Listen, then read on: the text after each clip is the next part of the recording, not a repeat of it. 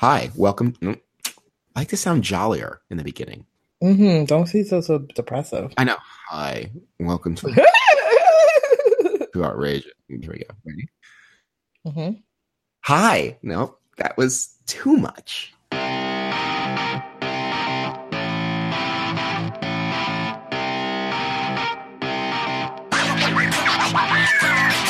Hi, welcome to Outrageous, our bi-weekly podcast where we talk about race, media, culture, politics, and everything in between. My name is Chris. I'm in New York City, and I'm joined by my very best friend, Trisha in LA.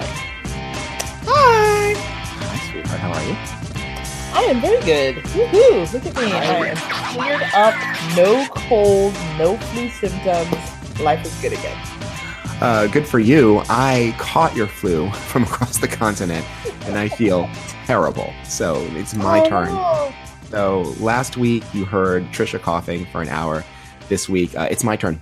So I woke up this morning and I bought my ticket to see Black Panther. Oh, just this morning?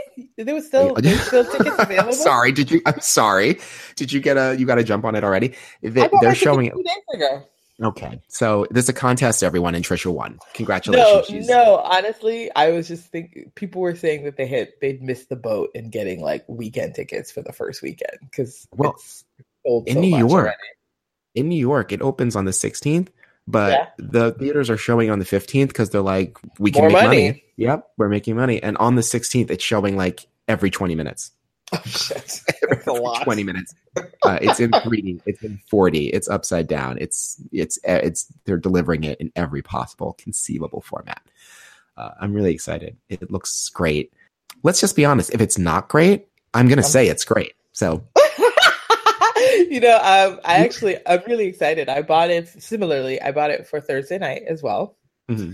Thursday night at 8:00, and I'm seeing it in this really nice theater here. Where? It's the Cinerama Dome, which is this like wonderful, massive theater where the screen is just huge. Is that where you and I went? No, that was the ArcLight. Sorry. Yeah. Sorry. Well, it is ArcLight. It is an ArcLight, actually. It is ArcLight. It's ArcLight Cinerama Dome. Yeah, and it's off of it's off of Sunset. Mm-hmm. But yeah, the Cinerama Dome has got this massive dome cover. It's great. I don't usually go in it because I'm seeing movies that are a little bit more intimate, but I just really wanted to see it there. And this is it. I bought the tickets and I text my sister and my friend Jess, and I was like, we have a date at this time. Put it in your calendar. Tickets have been purchased. Bye-bye. I'm going with this group of 18 black men. We're all going to go together and watch it. And we're going to be black in that goddamn theater. I love it. We're going to be mixed, man. It's my sister, who's not even a huge, I don't even know if she's even that, I mean, I think she cares. And of course, Jess is a movie person. Mm-hmm. But it's going to be fun. I'm just excited for it. I mean, it's the first of many viewings. So here's a question. Is there any way that this movie can get fair reviews from black critics? Is there any way? Oh, of course. You know which one? You just asked Armand White? Remember I don't know who that is. Oh my God, Christopher. Do your work. He lives in New York. Okay. So what I'm saying, other people? No, he's the guy. If there's a black movie that everyone loves, or I think his name is Armand White, hates it. So I think he's the one, like, he's just that black guy that they bring in to like hate movies. I guess we're gonna have episodes before it comes out, but I do want to talk about, or I want to alert people to the fact that there's going to be like a backlash to this movie. Like people are already frothing at the mouth. It's going to be how it's the worst Marvel movie. It's the worst movie ever made. Like, get ready. Like, Ryan Coogler should be chased out of Hollywood. You're going to hear every single thing, and it's going to be hilarious because the movie's going to be fantastic. Oh, well, that's my story, and I'm sticking to it. The movie's going to be fantastic. Well, the reason why Armand Wright might hate it is he writes for the National Review. Well, isn't it job to hate?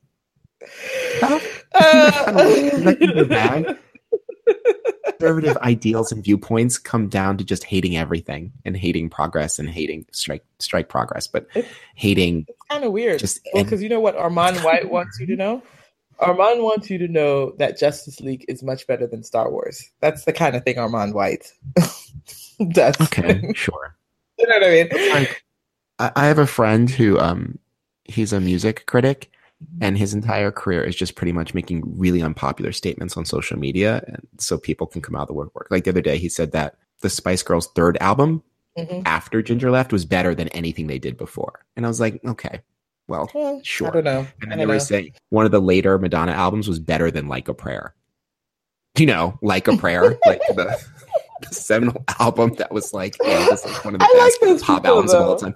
And I was like, okay. I was like, you know what? I feel like if I was you have to do that. Do we? Well, I mean, think about it. If there's a crowd running in one direction and you run to the opposite direction, everyone looks at you. You may look like a dick, or everybody looks at you and goes, why is that guy running that way? And then there's at least a minimum interest, right? That's what it is. That's what that kind of response is about. But you run the risk of, as I'm looking at you, I'm thinking you're an asshole. Like you're still looking, but the key piece is you're still looking at me. That you've got my attention right then and there. I'm gonna bring this up a little later in the show because this dovetails neatly into my topic.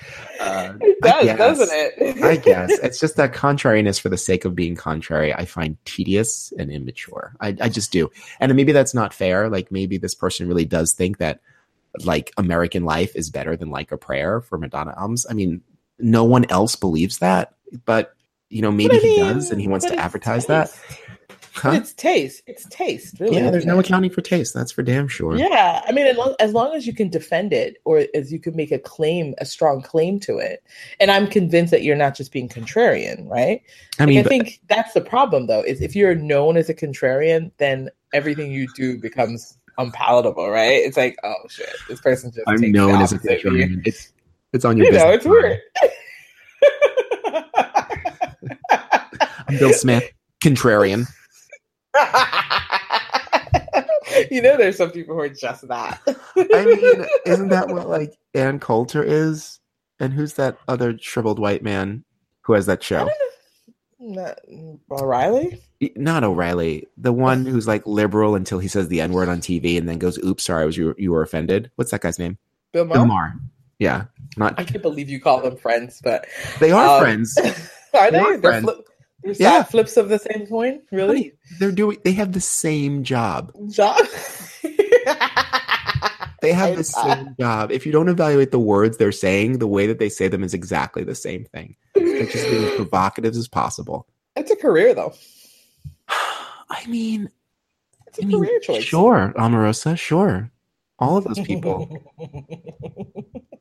people, right? Everybody's got to feed themselves. Everybody's got to pay their bills.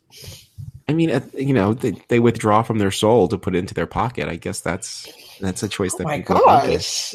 I know. Well, I just feel like if that's how you want to go down. I'm not sure if I quite believe that. I mean, I have problems with Bill Maher, but I dare say he makes a lot more sense than Ann Coulter. I don't know if you can evaluate that. I can, and I have. No, it's not about weighing the things Bill Maher says versus the things Ann Coulter says, and like which ones I agree with. Because for everything that I agree with Bill Maher over Ann Coulter, there's someone who feels the opposite way. Sure. So for me, it's just really about the kind of not journalism, not even punditry, the kind of performance that both of them put on is identical. Well, right? Yes, I believe they both are performance. They both perform outrage or perform some sort of contrariness to popular opinion in a certain way. However, I think that when I've listened to Bill Maher, he generally can cover it with more facts than Coulter can. That's been my experience of it. It'll be rare for Bill Maher to say, "Oh my God, you got to make sure you prevent those immigrants from coming in because they perform more crimes." The facts don't bear that out, so he generally won't make that claim. Get him talking about religion though, and yes, that's what I'm saying. That's why I always say religion is tremendously his blind spot. Like that's one of the worst things that he can cover. He's exactly Coulter-esque when he talks about religion. Coulter-esque is Maher-esque. Like I'm telling, they're the same. I'm talking about it indifferent. I mean, I'm talking about listen, you're right. You're talking about content. I'm talking about performance. Yes. You're talking about they perform similarly, but I think in terms of content, I would give Bill a little bit more room to move in terms of the content. Feel free. He gets nothing. I will. Okay, fine. I can't. All right. let's jump into some topics. So you are going to present the curious story of H&M. Go for it. Well, it's not a curious story. So, of course, H&M is embroiled in a controversy this week because an image from one of its advertising campaigns came across people's newsfeed. As usual, people respond with outrage. So the image is of a little black boy, beautiful little black boy, in a green sweatshirt. And on the sweatshirt, it says, "Coolest monkey in the jungle." Ooh. I sort of noticed the green sweatshirt a little bit, and I was like, okay, what's the big deal? And then I focused in on the writing. And of course, you and I, immediately, you're saying, whoop. Right? Whoop. The question we're all asking is, why did H&M not go, that doesn't seem like a good thing to put on a sweatshirt with a black boy? And so there's a lot of outrage online. H&M issued an apology and removed the sweatshirt from its website. Of course, you can't remove anything from online. So the sweatshirt imagery is still making the rounds, but it's not on H&M's website anymore. And they've apologized for sort of racial insensitivity. A few people have dropped working with them. The Weeknd says that he's not going to be working with them. I guess he was one of the people, musicians that worked as a sponsor for H&M. Yeah, so he's and that sucks out because he's cute. And then there was another artist, I think. This one was a white artist, G-Eazy. a white male artist. No, it was G-Eazy. No, there's another white artist. There's a white really? artist as well. So I can't remember that guy's name. He pulled out of H&M ads as well. He said he found the whole thing offensive. And so, of course, there's the usual dust up online, how the hell could this have happened? Blah, blah, blah. And then it reminded me of the Dove campaign. You all remember the Dove campaign dust up a few months ago when, similarly, Dove decided to have a campaign where women were wearing T-shirts that were basically T-shirts of their own complexion. It was a black woman wearing a dirty T-shirt. No, actually the way the campaign was supposed to be, it was that each person was supposed to wear a T-shirt the exact same color of their skin. Okay. And then what it was supposed to say was that Dove was supposed to work on every skin. Like every skin can take Dove. But in the way the campaign was executed and in the language being used, it looked as if when the black woman removed her T-shirt, immediately underneath the black woman was a white woman. And it looked like you were saying Dove cleaned you up so much that you were no longer black.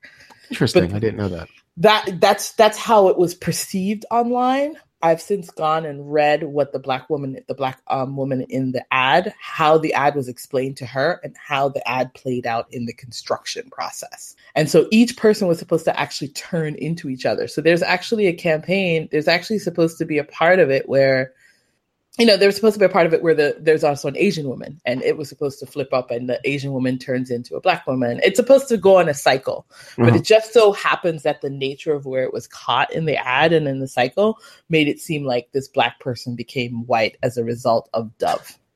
Mm-hmm. So you can immediately see why that would strike people as kind of like, tone deaf. Mm-hmm. So, so people were sort of equally outraged then. And I think I saw every time this happens, I see people say, you know what, we just need to have more people of color behind the scenes. Mm-hmm. We need to have more people of color in the advertising booth or in the advertising campaign because obviously they've missed the boat here. But I'm actually wondering if part of the work of these people isn't to actually generate outrage. Let's think about advertising in general, right? Nowadays, when you can kind of control your media consumption, you never really have to pay attention to an ad anymore, right? I mean, because it's like you can fast forward through them. Mm-hmm. You're Netflixing, you're streaming. Sometimes you can get streaming without ads. It seems weird. It's almost like when when MTV used to do music videos.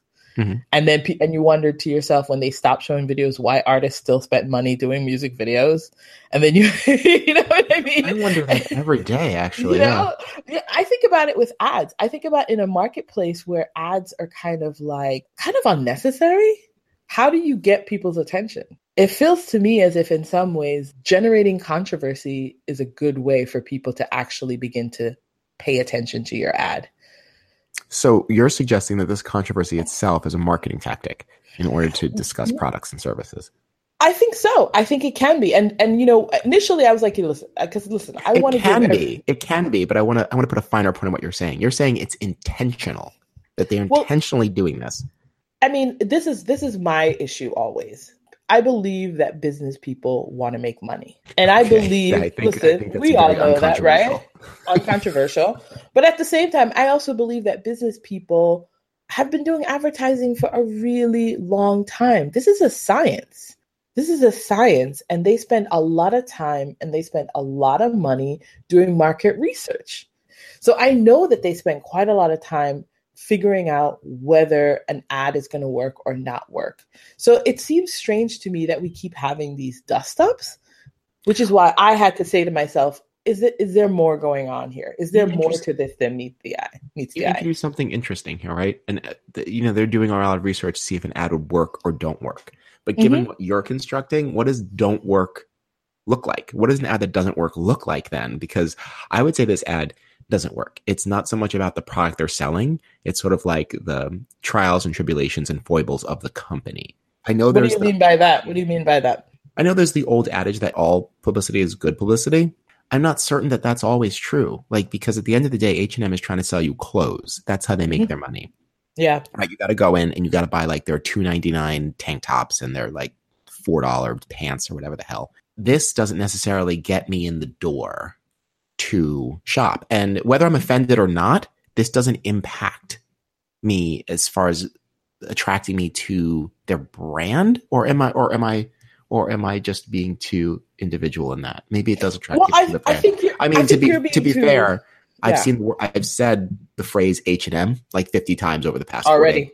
Maybe. Well, this is the thing. So of course, then I was like, okay, let me just figure out. Let me just go and do some research. What is this thing? Maybe there is such a thing as controversial marketing. So I did. I went and did a little bit of reading on it. And there is, in fact, controversial marketing. And the way it works is that, first of all, the assumption in controversial marketing is that this is the perks of it. First, it captures your attention right away. Because in a media landscape, that's for damn sure. In a media landscape that's really, really crowded, so a controversy is one way for something to pique your interest, right? Then the second thing it does is it captures the eyes of the people you want. Because here what happens is you are controversially drawn to something, and if you don't care, you leave the room. So right then and there, now you have people in the room that care about your product right away for whatever the reason is. Because maybe you might have lost a Black audience right now, but you've captured someone else who finds that this is actually really funny and over the top and people's reactions are silly and crazy, right? So what you have is you basically, now you've created your brand in a sort of polarized way. Because again, what do we know about the current climate? People are polarized. Right. And so sometimes by having a kind of polarized reaction, you sort of you're part, because remember, they're not just selling clothes. No one's just selling the thing that they're selling, right? They're selling ideas. They're selling a certain lifestyle. They're selling a certain sort of notion of themselves, right? So that's the idea. Then the third thing is that, especially for this current climate in terms of online, it's engagement. People are going to retweet it. They're going to talk about it. Guess what? They might even cover it on the news. And so now your ad becomes actual content for other media environments, going further than it ever could if you had paid advertising dollars for that. That third part is the only part that sounds salient to me. Because the other parts that you stated, as far as the polarization of the public. Yeah. I imagine there are people who are very offended, so offended that they are going to withdraw from H&M. I imagine there are so many people who think this is so funny and now will shop at H&M because they'll see it as H&M taking whatever they. Yes. But I feel like those people are 2 standard deviations out, which means some 94% of the people, their behavior as it comes to H&M products will not change. It will remain the same. So I mean, then the third piece, the third piece that I think is the most salient, which is that yes, H&M, H&M as a brand has been carried now to every part of the world, and even people who are just walking by a newsstand have seen the words H&M, have seen H&M, even if it's not connected to this whole racist brouhaha. I will say, H&M has been in hot water before about this kind of thing. It was last year or the year before where they, in H&M South Africa didn't have any black models. And then their tone deaf response was that, well, white models convey a more positive image, which is what we're going for at H&M, which again, could no one have looked at that statement and been like, you know what, maybe we shouldn't say this. And then a lesser known controversy was years ago in Canada. They were selling like these leather headdresses in Canadian stores, but people complained that it was insulting to the Aboriginal people in Canada. H&M is they're not a stranger. This isn't their first quote unquote mistake, Exactly. which brings us back to your initial musing. How do you guys end up here more than all once? the time? And which means, like, you know what I mean? Yes, which tells me on some level, there's a bump up to generating controversy. To getting people to talk about your product that would never get a chance to even mention it.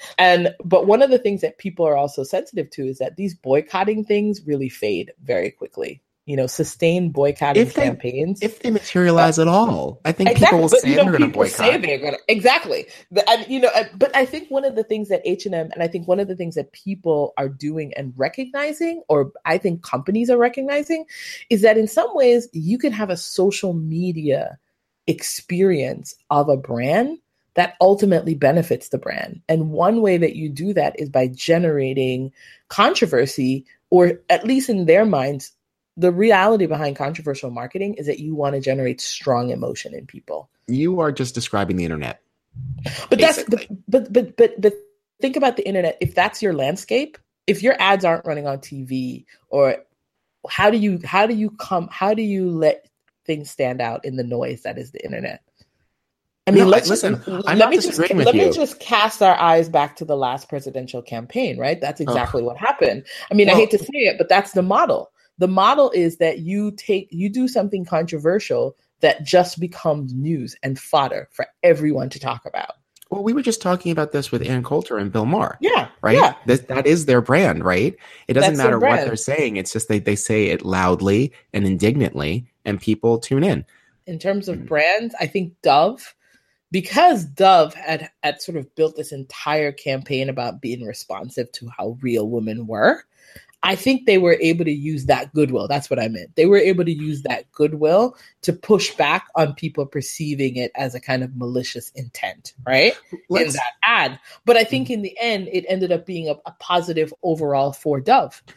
Like it raised it brought more eyes to the campaign. But then they had a history and a legacy of being like, oh, we're really pro women.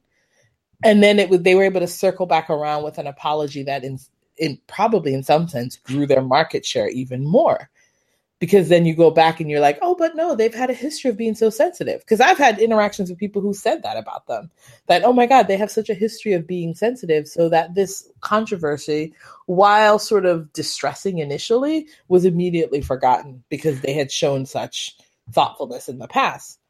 I want to focus in on the sweatshirt itself. So the mother of the model has come out and said she doesn't think it's a big deal, which has caused in some circles, people are really like, oh my God. But I just want to point out, because this is the thing that, I don't know, I'm still struggling with the idea that this is an intentional marketing tactic. While it makes sense, everything that I know about the internet and everything that I know about branding nowadays, the idea that corporations are going this route, I find upsetting. Why? H&M is... What's upsetting about because it's only going to ramp up and get worse. They're gonna have to say more and more controversial things. H&M is a Swedish company, and it's not an American company, and I think that means something. I think about that as far as this mother's concerned of the model. She's like, I don't see what the big deal is. I was at the photo shoot, I saw it, I didn't think it was a big deal. I just want to point out that her raising her son in Sweden and being Swedish is a really different experience of Black people here. So on one level, I know people want to drag this woman for not being up in arms. On another level, I was like, let's stop exporting American racism to every corner of the globe. Like, racism here is monstrous. In other places, it can be bad, but it's also very different. I wonder if by pushing our outrage to every corner of the globe, like from an American perspective, is not is not perpetuating these ideas of Black people that they didn't have previously. What do you think about that? Totally disagree. Because one of the things that's interesting to me about how racism plays out internationally, particularly, I mean, I think this is one of those moments where I've been noticing it with athletes, like Black athletes who play in foreign countries, Italy, and this happens around soccer. They understand the use of animalistic jargon against Black people. They really do. Because when they want to insult Black athletes in foreign countries, they throw bananas at them and they make monkey noises and animal sounds. So I believe that the animalistic conception of Black, or the conception of Black people as animals, is universal. Huh. Now, is it as egregious and as deeply embedded as it is in the United States, where there's like a whole system of white supremacy that sort of calcified this in laws and Jim Crow and all of those things? Is it the same? Probably not. There's not a large enough Black population. Not probably not. No, but I'm just going to say, yeah, it doesn't take away from what you're saying. Mm-hmm. When it comes to this particular gaffe or non-gaffe, depending on where you fall down this issue, perhaps. But I guess it got me thinking about the Dutch tradition around Christmas of Black Pete. Yes, I know. And this is a little bit more nuanced than the monkey thing that we're discussing, because I agree with you. Like, I think that is something that kind of crosses as far as our understanding of Black and African descendant people. But, so if you don't know, in Dutch culture, when Santa Claus brings the presents, he's got all these, like, his elves actually come with him, and they go down into the chimney to either, like, prepare the way or bring the presents for Santa. They're like interns for Santa. And as they go through the chimneys, they have soot covering their faces, and so they're Black. So when they do, like, their Christmas marches and everything, they have people dressed up like Black Pete, and they have, like, they basically have black, like, makeup on to make their skin look black. And this was seen as racist, and the fact that it was blackface and whatnot. And Dutch people were in general bewildered because they do not have a history of minstrel shows or blackface or portraying Black people in that way. That Black Pete is not an African descendant person. But anyway, that's what I got. It got me thinking, like, as we raise the alarm about these things, and we probably should, I just wonder when we push it to every corner of the globe if we're not just advancing the negative message as well. I mean, this comes back to my pet idea of information as virus, right?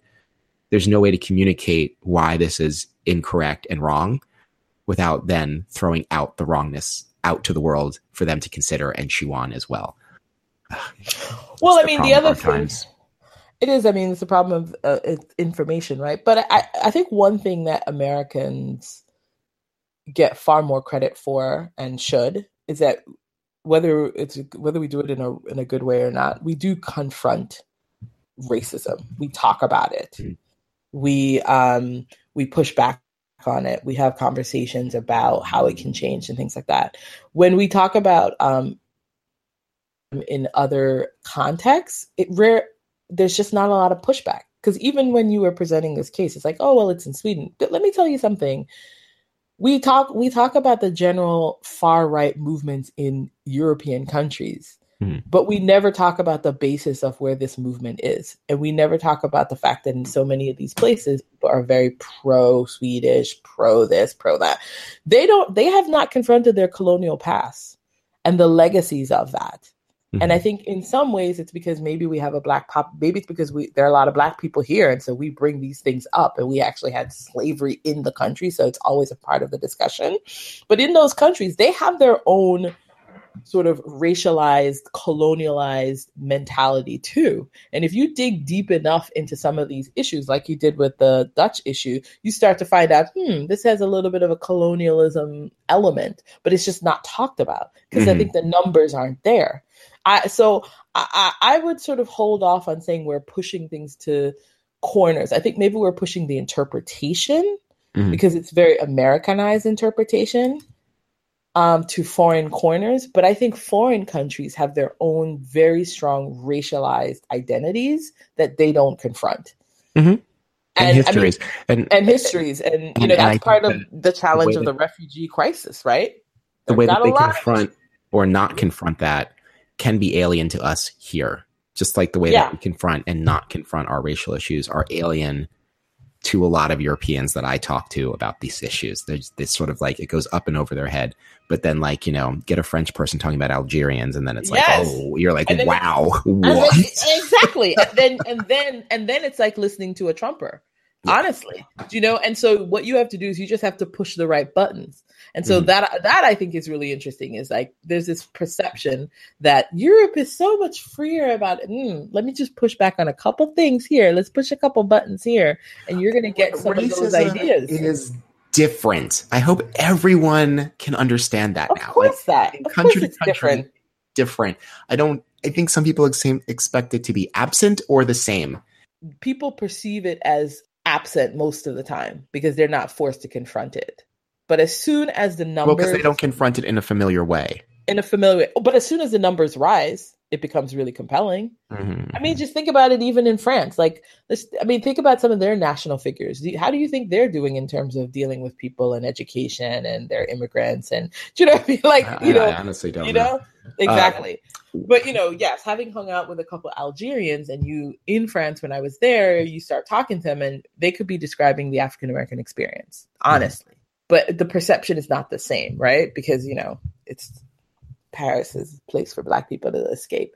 But you're escaping Black people. Oh my God. I know, but you're escaping as a tourist and you're escaping with new ideas and different ways of perceiving yourself in that space. In wrapping this up, I want to ask you this question. So this controversial marketing, I was going to ask, is it going to get worse? Which is such a softball question because I think the answer is yes. Yes, it will. But I feel like we ask this question so often on this show, but what do we do about this? Like, how do we push the tide back on this particular kind of media, this new media? Well, can you answer this? It's a strange thing for you to ask, though, Chris. What is the point of marketing? First and foremost, let me ask you that. To sell. And then, to expose, right? And so you have to think about every single environment that selling has to happen, right? And so in the current environment, how do you think that you get exposure? How do you think you get people to know what you're selling? Exactly the way that we're talking about. Exactly. Right? It answers itself. You have to put yourself in front of people. You have to put people in front. Yeah. It answers itself, right? So when you ask yourself, is it going to get worse? It just depends, right? If your goal is to sell to people, to raise attention, you've got to recognize that the marketplace is really flooded with a lot of ideas. There are lots of competing ideas. How does your idea come out on top? How does that happen? Either you're going to have to generate love, anger, something has to bring it to the forefront for folks. I would like to say, I can't say it. I'd like to say this was an honest mistake. That, you get enough people in a room and you get too many yes men together and something like this happens. I have a friend who's a big mucky muck in marketing. And he told me how that Pepsi Kendall, Kylie, crazy Jenner, Kardashian, how that whole thing went down. And he said that the people in house, they didn't use their marketing people to do it. They did it in house, which means that someone came up with the idea. Everyone around them said, that's a great idea. And no one checked him. And then the whole thing unfolded and that they were as surprised by the public. They were very surprised by the public's outcry against it because everyone who was inside the project just thought this would be great because they kept saying. Were they all white people? That's the other question. That I don't know. But the point is, I guess what I'm pushing back against is that I don't want to live in the world where people are sitting in a room being like, okay, let's put a little kid in a monkey. No, I don't. It's so funny, right? Like, it sounds maniacal, right? It sounds maniacal. Because you know why? Because the thing about it is the one thing that we always make people understand, or at least attempt to make people understand in this podcast, is everything is constructed. Because everything is constructed, there's a lot of thought that goes into every part of it. So the question becomes, when it's a construction process, where does it break down? Does it break down in the idea stage? Do people all feel equally capable of saying, that's going to be wrong? I think my tendency to believe that not everyone feels comfortable raising objection when the room is fully swayed in one direction. Sure. Not everybody feels. That's you know what I mean? Groupthink. That's an established, observed effect. But also in the sense that your power in the room. Like, do you have the power to say this is flawed? Do you know what I mean? Like, that's the question. It's like, maybe it's not just so much groupthink, which is, you're right, it's a real process. But if you have some power, maybe you're the one to say, guys, think about this. I think that's what people generally think happens when these campaigns go down. They're like, oh no, it's just a mistake. I wanted to offer an alternative point of view, which is that these controversies are feeded and useful, and that it's actually an approach. I think it's been very useful. I think I can't argue with you there. I think H&M got a lot of press. They'll continue to get a lot of press. I had visited the H&M website. I visited the H&M Facebook page. I read their apology, and I looked at the comments underneath. Mm-hmm. I urge everyone to not do that. Exactly. Do not do it. And I'll leave it there. Okay. Nowadays. Whew. Oh my God. Never read the comments. That's what we should call this show. Okay. So I want to talk about another piece of media construction today. I want to talk about the Golden Globes. I love an award show. No, you don't. God, I mean, you don't have to go to Pornhub if you want to see a group of people in a room jerking each other off. Just look at any award show. The Golden Globes were no exception. A lot of people won. A lot of people didn't. There was a lot of great firsts at that, actually. Aziz Ansari was the first Asian person to win in his category. And I'm happy about it, even though he's a very poor actor. And even though I don't like that show. But oh my God, we have to talk about your dislike of that show in a future podcast. I can tell you about it right now. I saw 2 episodes. I didn't laugh once. I said I have other things to do, and I moved on with my life. So there it is. The first season? Yes, and I know the second season. People were like, "Oh my God, you have to watch that." I cannot believe you gave the show with people of color just 2 episodes. Okay, now I'm being judged. Anyway, my topic is. As everyone knows, Oprah gave a stirring speech at the Golden Globes just about her being the first Black woman to receive the award, which I think was a Lifetime Achievement Award. What it meant to her to see Black women winning previous awards and what it might mean to little girls watching. Also, she put powerful men on notice, saying that their time was up, getting a standing ovation from the room and a feverish, sweaty response from the rest of the world, mostly on the internet, who ran to their keyboards and grabbed their phones and breathlessly typed Oprah 2020, Oprah for president, Oprah save us, which I couldn't deal with. My problem with this is, I have so many problems with this. There's several layers here. The first layer is that Oprah is a Black woman. We are constantly begging Black women to save us from the mess that we create. The Black community in particular, Black community relies on Black women to straighten out the mess of Black men. On top of that, the general culture, this is sort of like a thing. It's the mammy thing. Like, oh, Oprah's here. She'll fix up the mistakes of this white president. So that's a sub-level, right? But that's not even the point I want to talk about.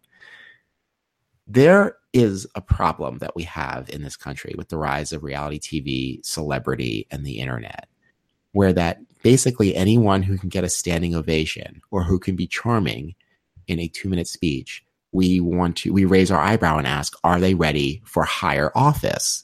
Now, we can get into Trump and all of that, and we will, because I think it's relevant here.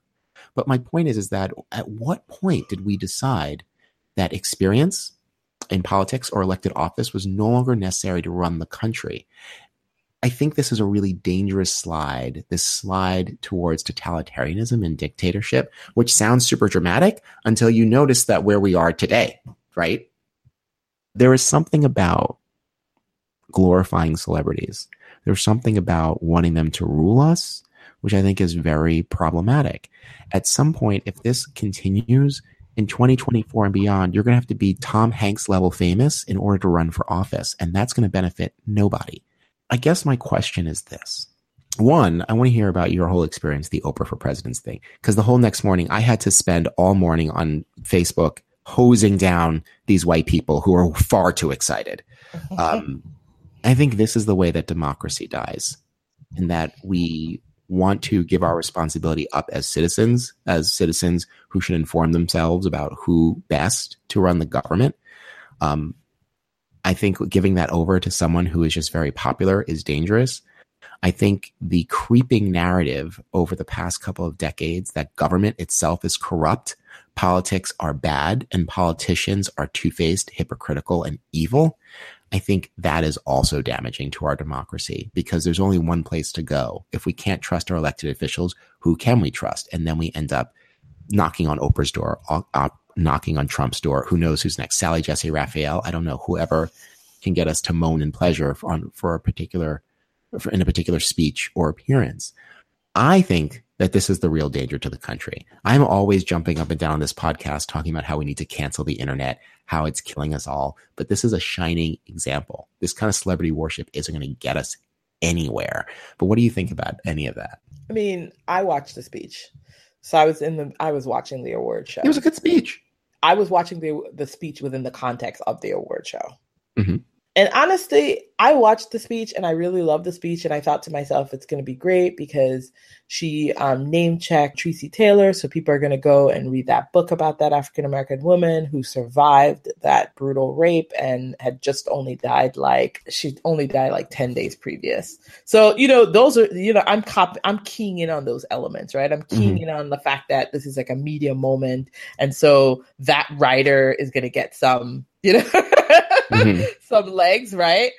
And so I'm keying on that. And then I'm also keying on the fact that Oprah is able to do that thing that she does so well, which is to take an experience that a lot of people have and package it in a way that leaves you hopeful, right? Because the thing about the award show, let me just talk about this in the context of the award show. The award show was really awkward. It was. Don't get me started. I think every award show is awkward, but anyway. Every award show is awkward, but this one particularly so, because you're trying to celebrate an industry that recently revealed itself to be basically an industry filled with men who had been exploiting women for years. Mm-hmm. So there was so much like discomfiture in everyone. They had to sell glamour, which is traditionally very easy for Hollywood to do, but it was impossible to do it that night because the dark side of Hollywood had been had the public's attention for the past few months, right? So how do you get up there and try to glamorize and sell something woohoo, hopeful and happy when we realize that 50% of the population in Hollywood, all the women were being exploited? And then you have Oprah, who gets up there and sort of confronts this issue head on. She gives you context for what happens, and then she creates a path for you to get out of it, right? She tells you, she gives you Reese's story, which is sad and horrific and like the natural extension of where the sort of brutish behavior of Hollywood men would lead. She gives you that, and then she tells you that woman survived and triumphed, right? So she gives you this path, right? She was a victim.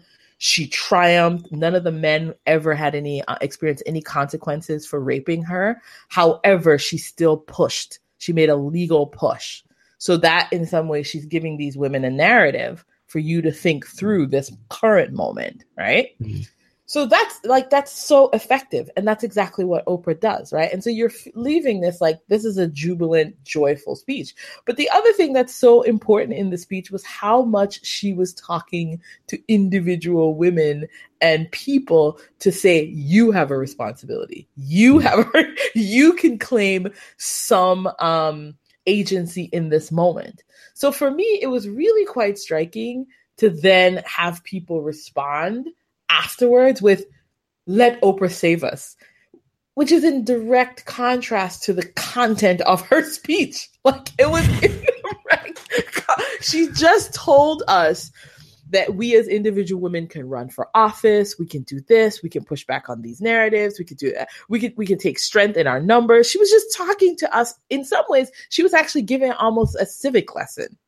Mm-hmm. So how is it that a woman who had just spent this time giving a rousing civic lesson then ends up being perceived as like the ultimate savior thereby not needing for us to even exercise our own civic duty. Like that was my takeaway. I was like, this is really ridiculous. She just told you to take responsibility for your life, take responsibility for the things that are happening. So what do you make of that switch? Where did that switch happen for people? That switch happens because people are lazy and people feel like lay it out, Trisha. Damn.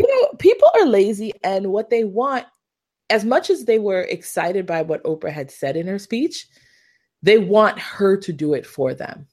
Because what they want to do is they want to buy Oprah wholesale, just like they bought Trump wholesale, but they want to buy Oprah wholesale because their assumption is if she has these ideas, then if we put her in charge, then all of these ideas will necessarily trickle out from the Oprah-ness of being president, right? That's the assumption, right? The assumption, because that's what I think people were psychologically buying into with Trump. Whether he was good at his job or not, I think they assume that the sort of like cultural message he was sending was going to be trickling out throughout the presidency, right? That's the assumption, right? Like the whiteness that he was sending. All of those things. So my whiteness was going to matter again.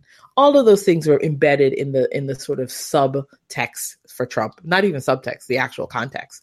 I think the same thing is assumed with Oprah. Like people want to buy a package. Also in the subtext is that government isn't hard, governing isn't hard, and charisma is the top skill necessary. There's something about that I find I don't know if it's dark. I think the assumption, because how could it not be that? I had to take seriously an article talking about should The Rock run for president a couple of months ago. Well, listen, I think one of the things that you are misunderstanding is it's not that people don't think that it's difficult. I really don't think that that's what it is. I think what people are doing is people are keying into the fact that in order for people to run for the presidency, there's a need to have a lot of money and the ability to gain eyes immediately. They recognize that running for the presidency requires that you have an existing brand. That is what they're keying into. I don't believe that they're keying into the fact that it's easy. That's not a misunderstanding on my part, because what you said is parallel to what I'm saying. That is true. What you said was true.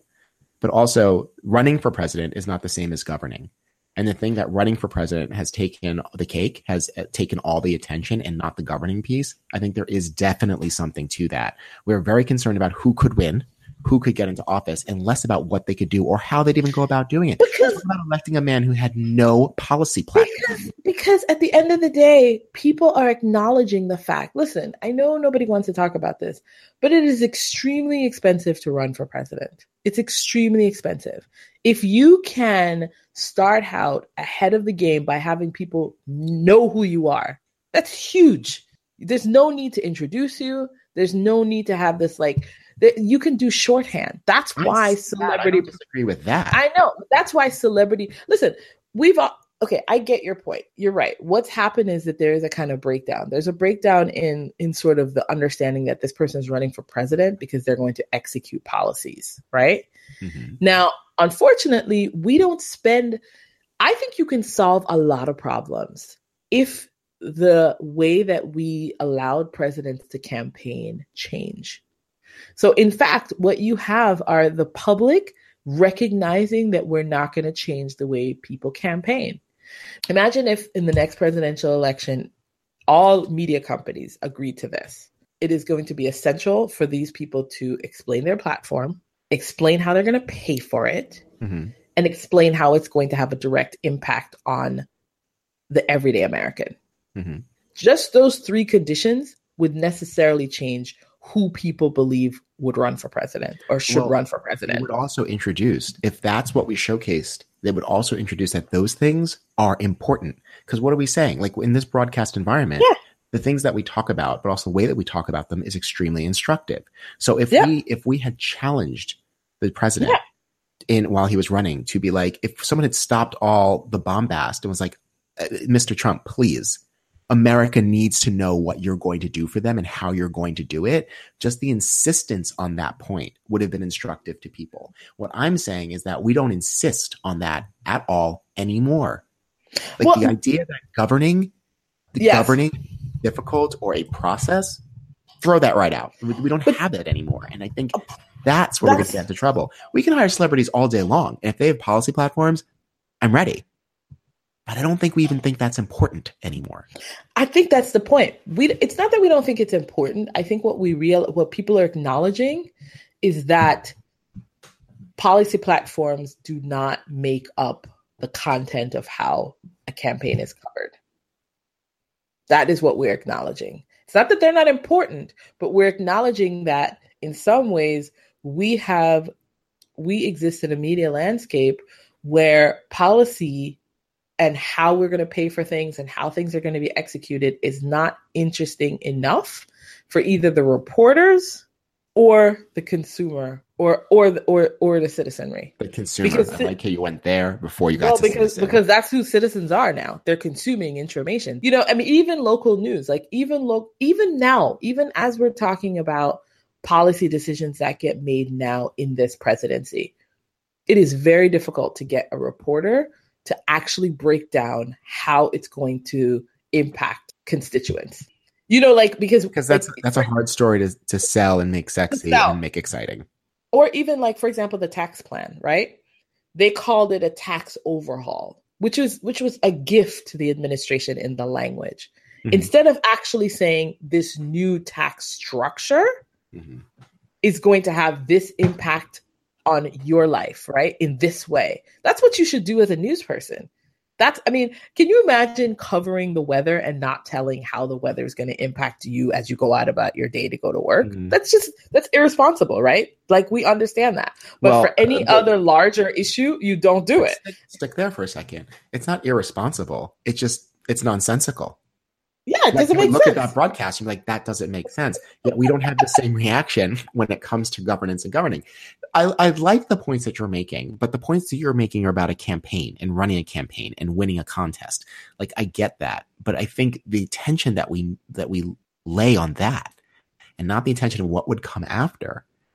We're living that out in real life right now, right?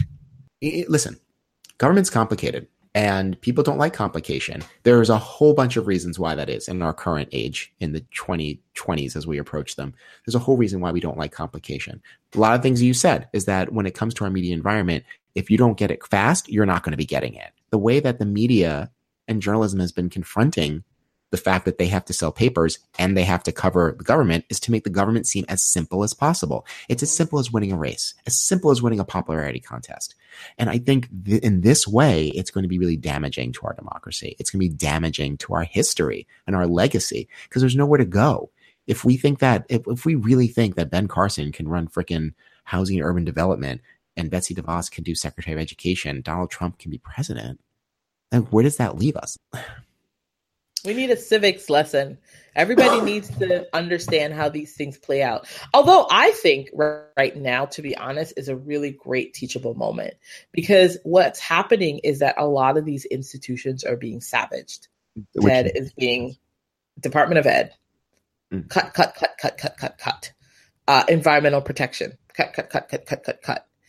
Part of it is that people don't actually know what those spaces do. People are leaving these departments in droves. Nobody understands that. Their numbers are dwindling every day. They're just these institutions, they're these offices that don't have all the people that they need. But for now, we can't see it. And it's actually parallel to what happens when Trump bought a casino. The outside looks great. Everybody's the pictures. And then you start looking at the seedy underbelly of it. And that's why most of those things ended up in bankruptcy court. It was pretty to look at from the outside. But then it was a dump. And over time, it's and so I think in some ways, I hate to say it, but I think that's what's going to happen with the country. Over time, I think, it takes people a time to see everything, to see what's in the details. I think in about 2 to 3 years, everyone's going to look around and go, wait a minute, whatever happened to this thing we used to do? There's nobody there to do it anymore. Mm-hmm. It's just we can't attend to that right now. And you're right. I don't really know if we're going to be able to pick it up. And maybe I think your point about Oprah being president and that Oprah 2020, it's not so much about governance. You're right. They're not focusing on governments. They're focusing on her winnability. Mm-hmm. That's what they're saying. And that's all I've ever seen. I haven't seen anyone talk about her platform. I haven't seen anyone talk about what she could platform. No, what they've really no cares. Yeah. No, but it's not that they don't care. It's that everybody wanted Hillary to do well, right? But the thing about Hillary was she going to nail it out of the park? Is it winnable? Mm-hmm. That becomes the thing. Is this thing winnable? That's what they're admitting, at least, is like getting you up and out of your house to go to the polls. Mm-hmm. They're conceding that the campaign is the most important thing. Well, this is what I'm going to say. America, our time is up. What else is there to say? If we do not advance the narrative that governing ourselves is important, I know. Then I don't know where that leaves us. I love to bring this up because I love this story. It's about a bygone America and some creatures who were Americans back then. We can't fathom this now. The Lincoln-Douglas debates. Lincoln and Douglas had 7 debates that lasted hours and were extremely well attended. And they used language today that would stupefy high school students, right? And people sat through the whole thing and were able to take that in and make decisions about who they were going to support. I can't imagine such a process now. These men talked about their policies for slavery, exactly what they were going to do, how they were going to do it, how it would affect different departments, how it would affect individual citizens. And on top of slavery, other issues of the day.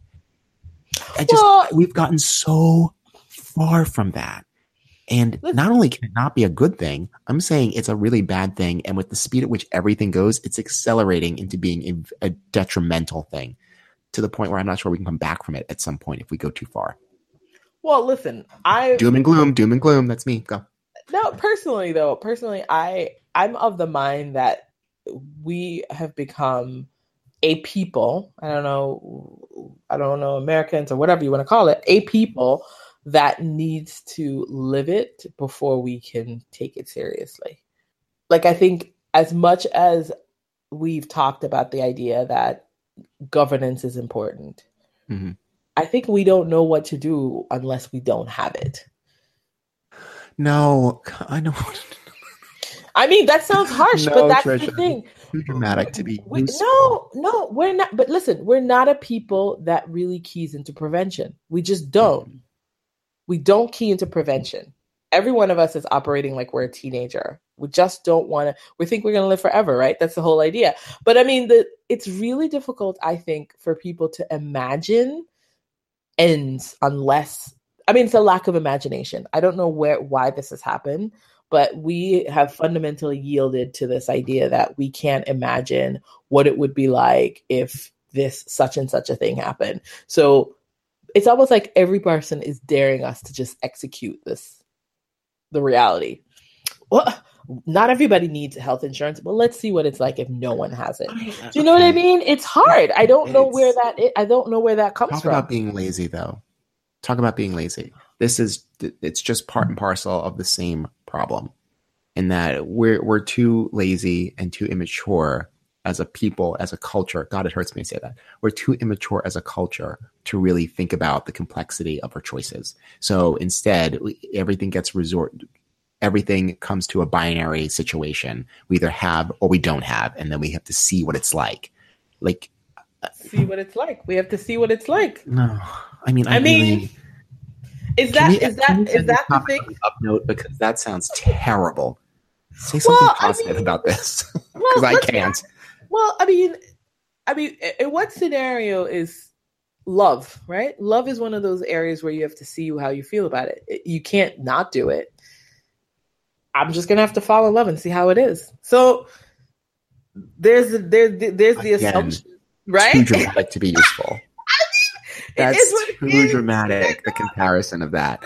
Falling in love is not the same as like, well, should children have health care? Let's see. That's not the same thing. For some people, it is. It's like a lotto. There's no way. There's no way out of this. No, sorry, you know listeners. what? Let me can. Let me tell you. You know what? Okay, you know what it is? This is the thing. We're all undereducated about the role of government in our lives. That's really what it comes down to. We're undereducated. I mean, once we got rid of civics education, it was really it was always going to be really difficult. So that's really what has happened here. Because people don't actually know what government does, it's really easy for them to be talked into the idea that government does nothing useful. Mm-hmm. That's really where we are, right? No one's made a case for government. In a weird way, I almost feel like we're gonna come back around to this idea of like, hey, what if instead of this one lone individual that we count on, that we actually get representatives for us, so that we don't always have to know every single thing, but we've got to make sure that the representative is smart and knowledgeable. Oh yeah, you mean like the representational government that we were supposed to be practicing? Do you know what I mean? Like, I think it sounds really strange, but I think we might actually whip back around to the very thing that we had abandoned. That's my hopeful thing about it, is that people come to realize that it's impossible for them to know everything. It's just too much. And that they will look to somebody else and maybe potentially yield to the idea of an expert again. Yield to the idea that somebody else might know more than I, and being okay with that. So that instead of you wanting to just have a beer with your representative, you basically said, I don't give a shit what beer you drink. I just want to make sure you know this thing. Yeah. My kid needs braces. Can I pay for it or not? Fuck. Do you know what I mean? Yeah, I don't give a shit. You know, because I think there comes a time when that happens. You know what I mean? You buddy, and then you come back around and you say, listen, I don't really care. This thing that I really want isn't happening. Can you fix that? That's my hopeful strain, is that we come back around to recognizing that we need experts. We need experts at what they do. We need an expert surgeon. We need an expert teacher. We need an expert. Well, that's your hopeful stance. My stance is that we need a full-scale armed revolution. That's what I'm saying. I am not going to wait till they strip everything away from people in this country, until they deport everybody, before I go, hey, wait a minute. You have to keep pushing back at it. You have to keep pushing back at it. I'm letting you know right now, everyone, I have been preparing me for a revolution for decades, and I'm ready to go. Okay. So, if you want to get in contact, let's talk. Because this shit is going to get worse, and it's going to get worse fast. So we're going to end on that. On that hopeful note. Doom and gloom. Let's talk about media recommendations, which is something that you've seen, heard, read, or experienced. You think other people should see, hear, read, or experience. What do you got? I'm going to go easy. I'm going to do two. I'm going to do a pro and an anti. Oh, we haven't had an anti in a while. Oh, I love these because they're so fucking shady. Okay. Anti recommendation. I saw 3 billboards outside Ebbing, Missouri. I know you were going to anti this. Oh my This piece of shit. Trisha, the microphone's not picking up your tone. Could you? I'm not certain how you feel about the movie. This movie, first of all, I'm just going to say the content is piss poor. The story is about a mother who's outraged that the rapist and killer of her daughter has not been found by the local police. So it starts right away, so I can just set that up. So she puts up 3 billboards essentially challenging the local police to find her daughter's killer. And the town reacts poorly. Mm-hmm. Okay? But let me provide the context for who the town people are and who the police are. The police are admittedly racist. They casually mention the fact that they practice police brutality always. Mm-hmm. They demonstrate police brutality in every single one of their interactions. Mm-hmm. However, I, the audience member, is supposed to just ignore the police brutality elements and pay attention to them as human beings. That's the central conceit of the movie, which is that I am supposed to put their police brutality aside to key into the story. I'm a Black person, so it's going to be impossible for me to put the police brutality aside. Okay? It is who they are as people. So that conceit in the filmmaker that makes them think that I'm going to be able to go, he's a really brutal cop, but he's kind of cute. He's really going through some problems. No, that's not going to happen. So essentially, I think this movie rests on the assumption that police brutality is simply a character development trait. So I'm morally offended by the movie. I think it's sloppy. I think there's no character development in any way that's interesting. I think the execution of the story is poor. And I am astonished that it won Best Picture. And actually, it won everything. It won Best Picture. It won Best Actress. It won Best Supporting Actor. It was tragic. Wait, let me stop you here. Tragic. In a world where, what's his name? Country Bumpkin is Sexiest Man Alive. How surprised are you that this won Best Picture? Remember when Crash won the Oscar? You know what, though? But you know what? I will say this. Crash at least was better acted. Even the acting in the movie is poor. The cinematography is poor. Like the actual construction of the movie is poor. So aside from the content, I actually think the way the movie is put together is very bad. But I'm prepared for it to be feted because I think this is Hollywood's crazy way of trying to figure out how to make sense of Trumpers and how to humanize Trumpers. That's what I think is happening in that way. We've been doing that for quite some time. We're going to be doing that with the Roseanne revival. Like I said, we did on the cover of People magazine. We were doing it all the time. Yeah. So I don't understand who thinks this movie's brilliant. I've had a couple of battles online with people who thought it was the most original thing they've ever seen. Guess what? Evil is not original, or admittedly evil is not original. But I'm just going to stop right there. I hate this movie with a passion. All right. I hate it. I just moving on. What have you, are you okay? I can't even stop. I hate it so much. So what did you like, Trisha? Okay. Now in contrast, I'm actually like my sister. We're all watching, my sister has to vote on the SAG Awards. So we're watching a bunch of movies together. And so the next one we watch, I adore. And it has its own problems with race, but somehow I was able to key in on it still too. Maybe because there wasn't a police brutality as a sub-story. But anyway, this one is Shape of Water. Absolutely fantastic. Was my recommendation a couple of weeks ago? No, you didn't see Shape of Water. The movie? Yeah, I saw it. I didn't recommend it. I'm you sorry. Didn't recommend it. Go ahead. No, it's okay. I love Shape of Water. Shape of Water is the new is a new movie from the director of Pan's Labyrinth, which I loved Pan's Labyrinth. This is a magical realism story.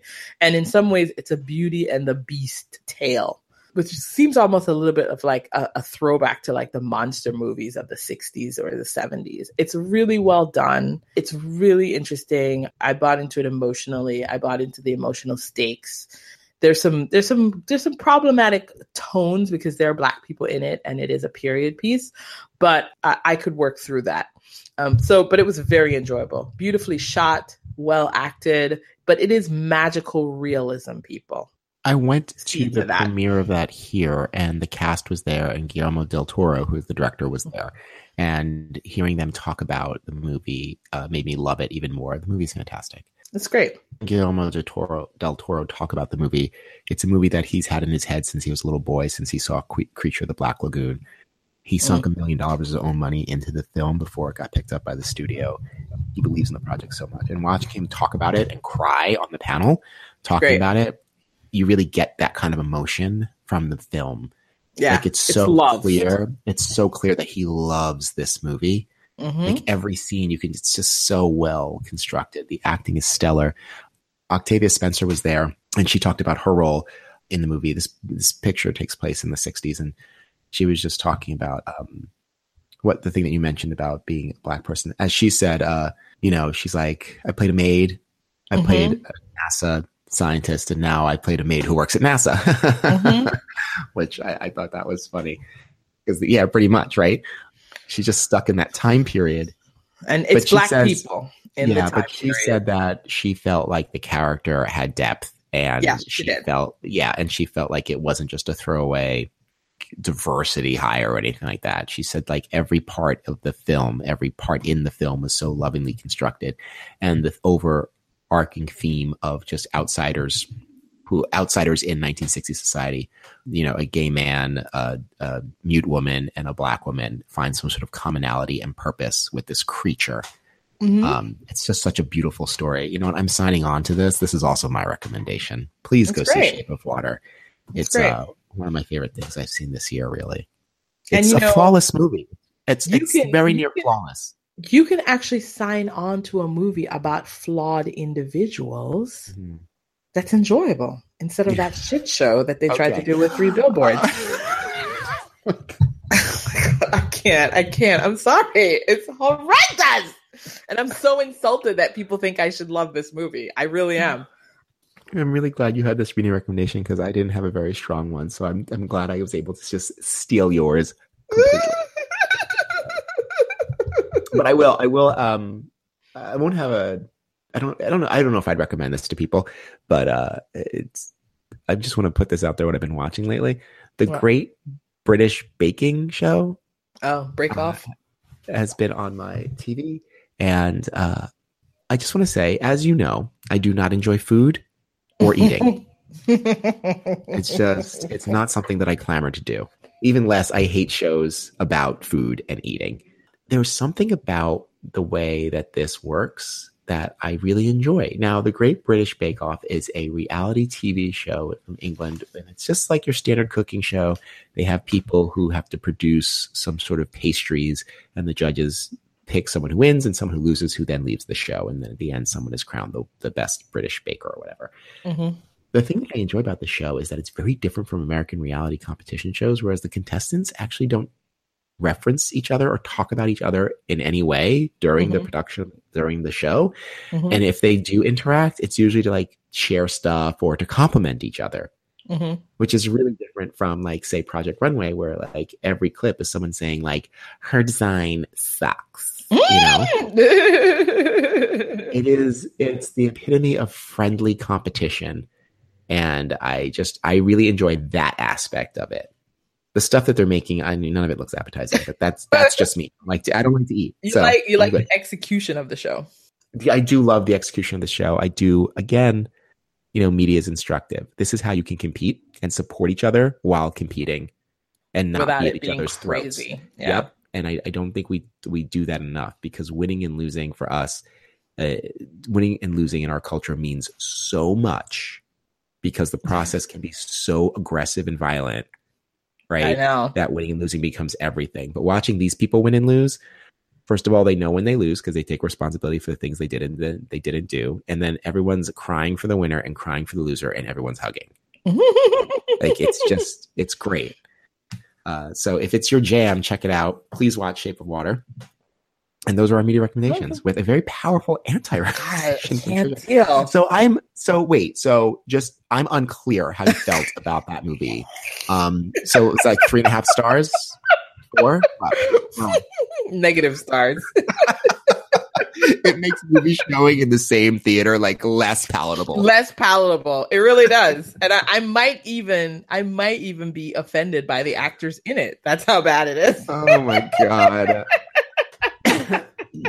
So we've reached the end of another episode. I wanted to know, how is it? I heard it rained in LA the other day. Are you okay? Oh yeah, I'm fine. Where it's happening is problematic. It's further up north.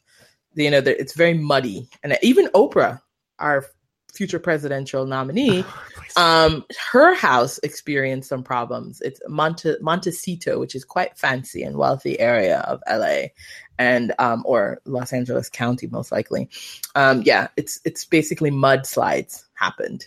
So actually, quite a few people died. But for us, it's okay. Shit. I know. I'll tell you, in California, you only have 4 things to worry about: air, weather, fire, and water. That's it. Those 4. Once you get past those 4, you're fine. I don't know why our systems are so poor here, but yeah, you know what it is? Our drainage system is I don't know what it is. It's the pits. Well, you have all that Hollywood glitz, so there had to be a trade-off somewhere. You think that's what it is? I think that's it. They were like, we can do drainage or we can spell the word Hollywood on a fucking hill. Let's do that. Oh, God. All right, my dear. Well, this has been, as always, delightful. And I will talk to you soon. Bye, everybody. Bye, all.